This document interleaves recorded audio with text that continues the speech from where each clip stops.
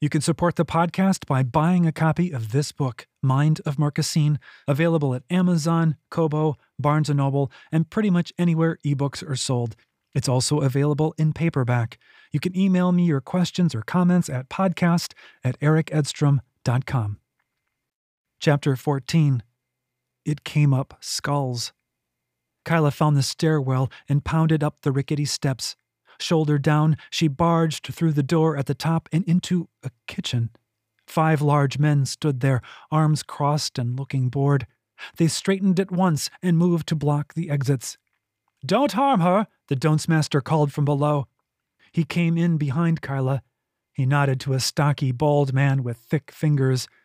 "Not too much, anyway. I'll meet you there." The Don'ts Master wove through the men and left the kitchen. The men closed in, the head goon's face coldly determined. "Nex, go," she sent.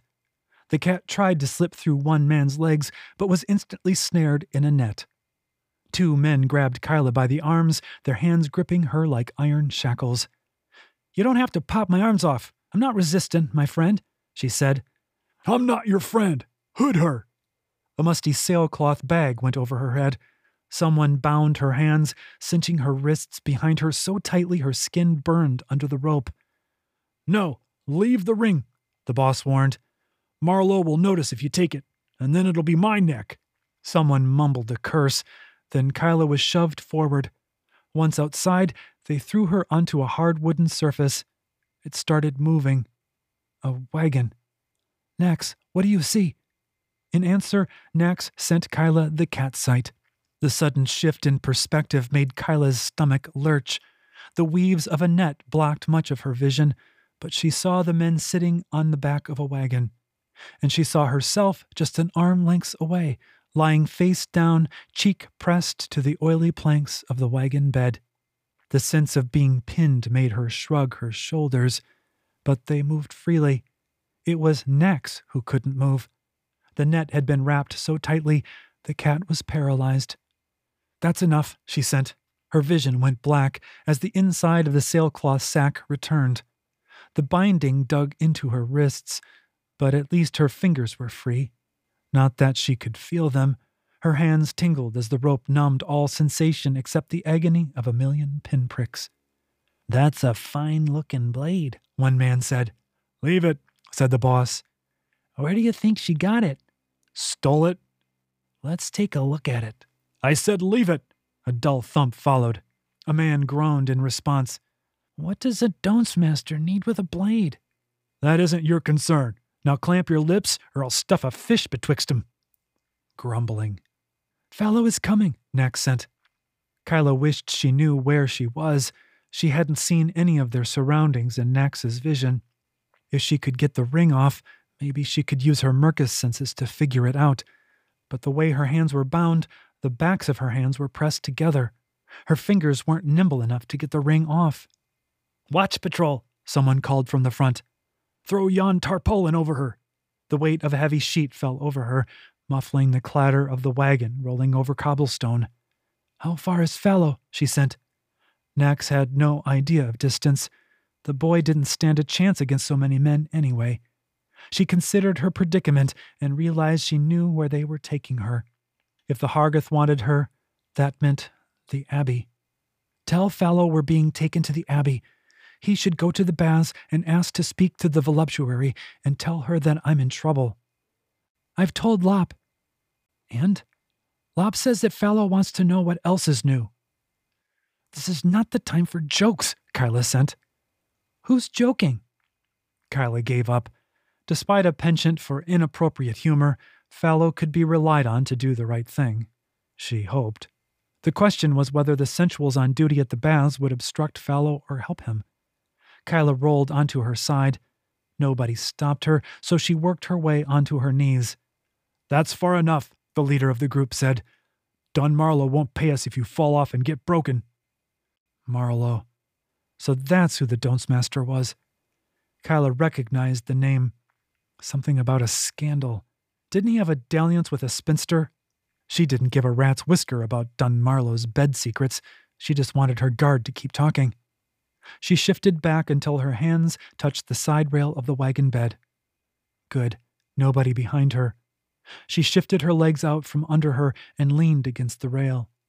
Pushing her shoulders back helped ease the tension in her bindings. Not enough to get free, but enough to get a thumb under the edge of the queller ring. "He doesn't want us talking about that," the guard said. "Doesn't want you talking at all." "Suits me fine. But just out of professional curiosity, what does kidnapping a cheapskate ragamuffin pay these days?" He laughed. The other men snickered. She eased the ring over the knuckle, got it between two fingers, and slipped it off. She couldn't make a tight fist, but she could curl her fingers enough to keep hold on the ring. The zing came over her. The sound of the wheels joined the creak of the axle and the scratch of Atlantalin on the street. The smell of sweaty men, baking bread, and chimney smoke filled her nose. Voices of pedestrians wafted to her ears, accented with the clipped syllables typical of Terracide merchants, educated but informal, like Fallow and Henley.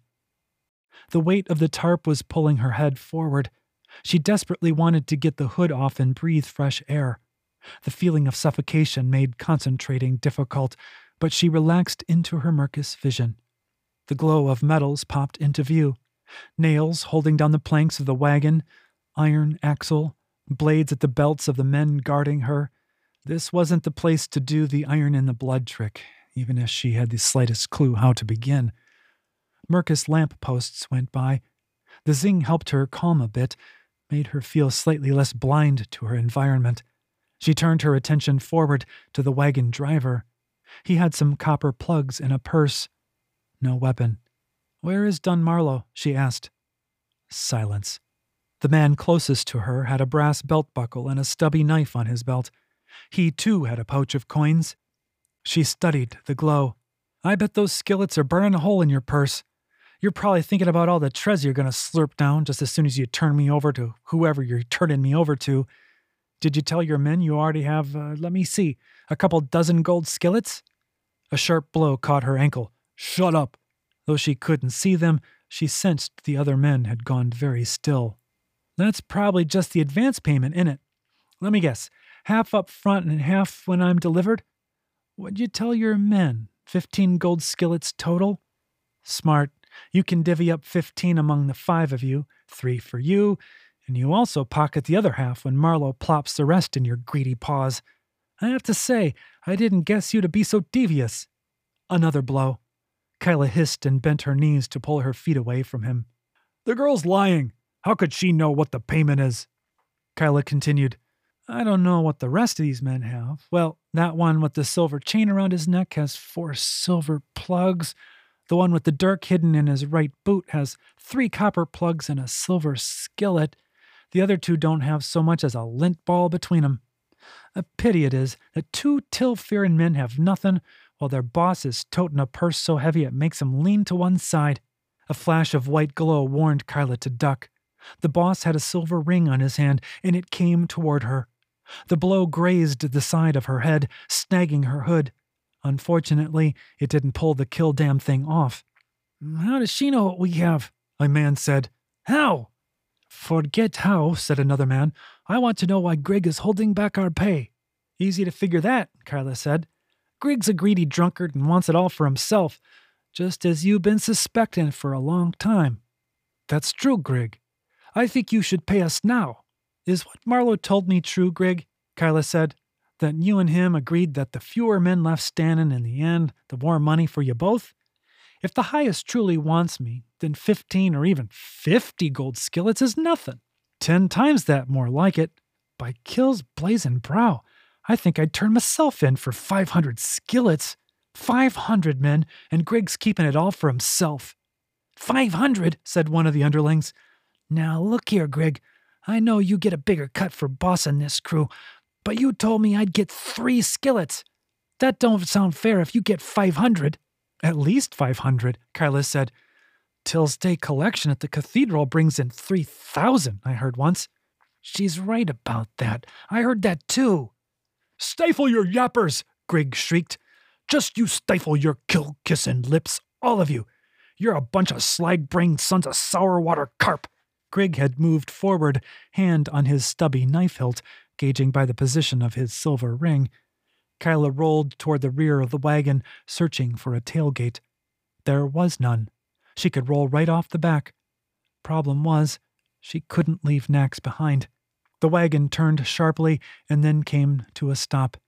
Grigg was shouting at the men not to trust the captive, and how stupid were they anyway. They grumbled, but the fight Kyla had hoped to instigate didn't erupt. The tarp came off her, and hands gripped her elbows. Suddenly she was airborne. She landed with a grunt as a man's shoulder pressed into her gut. She was being carried like a sack of potatoes. The sounds of the world went quiet as they passed through a door. "Put her down." It was Dunmarlow's voice. There was some clinking. A purse full of gold.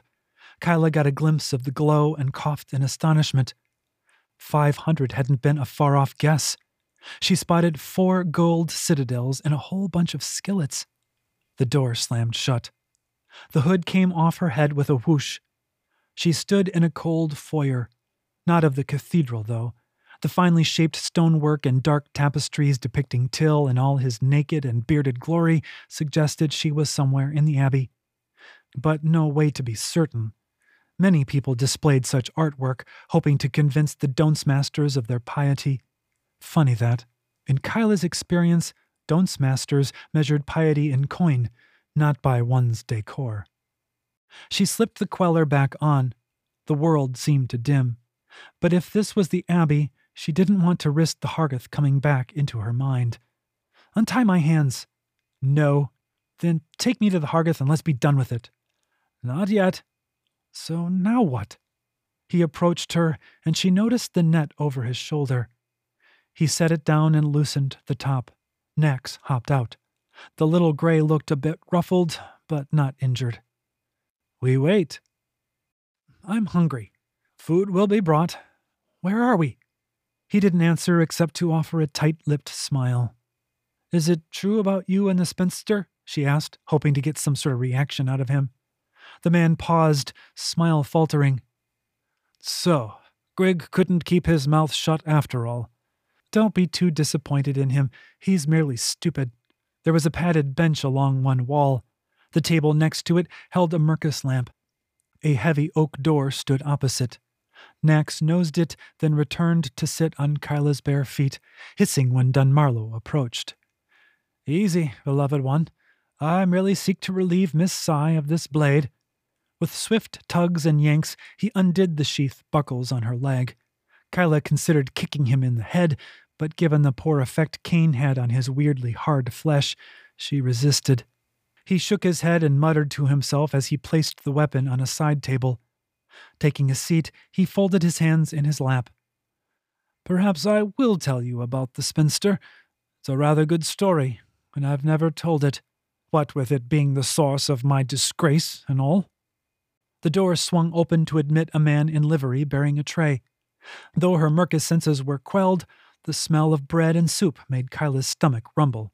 Nax meowed. The man halted mid-step, mouth agape at the sight of a cat. "Never mind the animal, man," Dunmarlow said. "Set the tray down and leave." The man obeyed, but gave Nax a judgmental sneer before retreating the way he'd come. Kyla eyed the loaf of bread.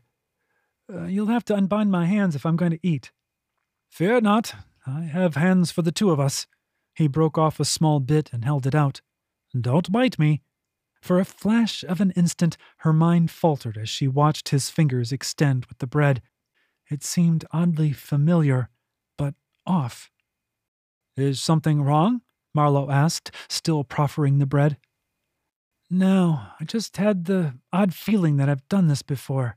Like Memories to Come, the old song." He squinted at her. "I know it well. Will you eat?" She opened her mouth and he stuffed the bread in.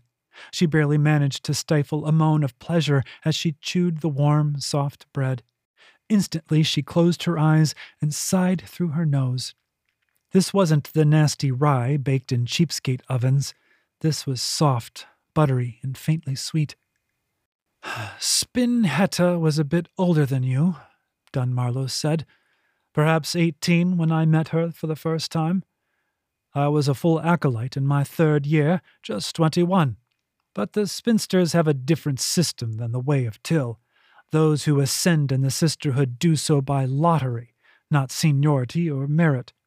He waved a finger at her. Don't for one moment think they are dim-witted. Hetta was the wisest girl I ever knew. You could look into her eyes and glimpse the divinity of Pol herself. Kyla smirked and raised an eyebrow. I thought the way of Till didn't accept the goddess of luck as fully divine. Dunmarlow took a bite of bread, then offered Kyla another. She accepted eagerly. He stood and stretched. It's chilly in here. I wonder what's keeping the lad. Having no idea what he was talking about, Kyla didn't offer any speculations. The new pantheon is all gibberish, Dunmarlow said. The synod that decided the order of things, even the names of the gods themselves, were a bunch of drunk old men and women lusting for power beneath the radiance of her enlightened majesty.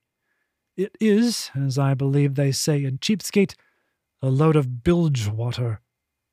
But that is not pertinent to this discussion. My dear Hetta was wise, young, and a full spinster in the way of Pol. You might be interested to know that she had some facility with the Marcus. Nothing compared to you, I'm sure, but I can count the Don'ts Masters who could have matched her on these 3 fingers. He made the sign of the trident at her, tucking pinky and thumb. Kyla instantly grew curious. She wanted to know the names of those Don'ts Masters. The Hargath is one.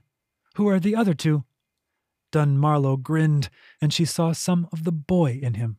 His salt and pepper hair was overlong at the front and dangled in his eyes. He had a habit of tossing his head to swing his bangs out of the way.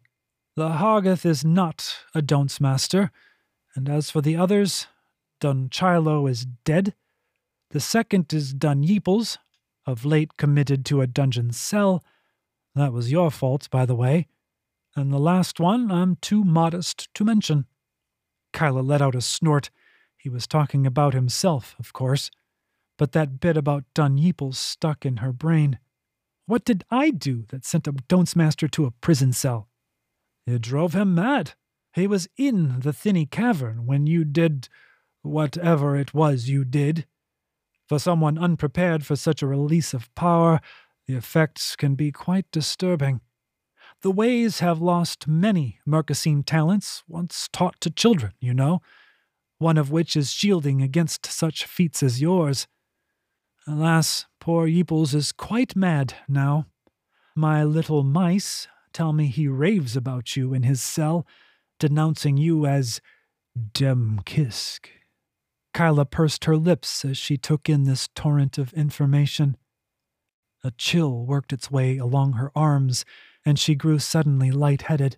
Every child knew the word Demkisk. No one would want it used in the same sentence as their name. Mouth dry and heart-thumping, she cleared her throat. I didn't see a Don'ts Master there.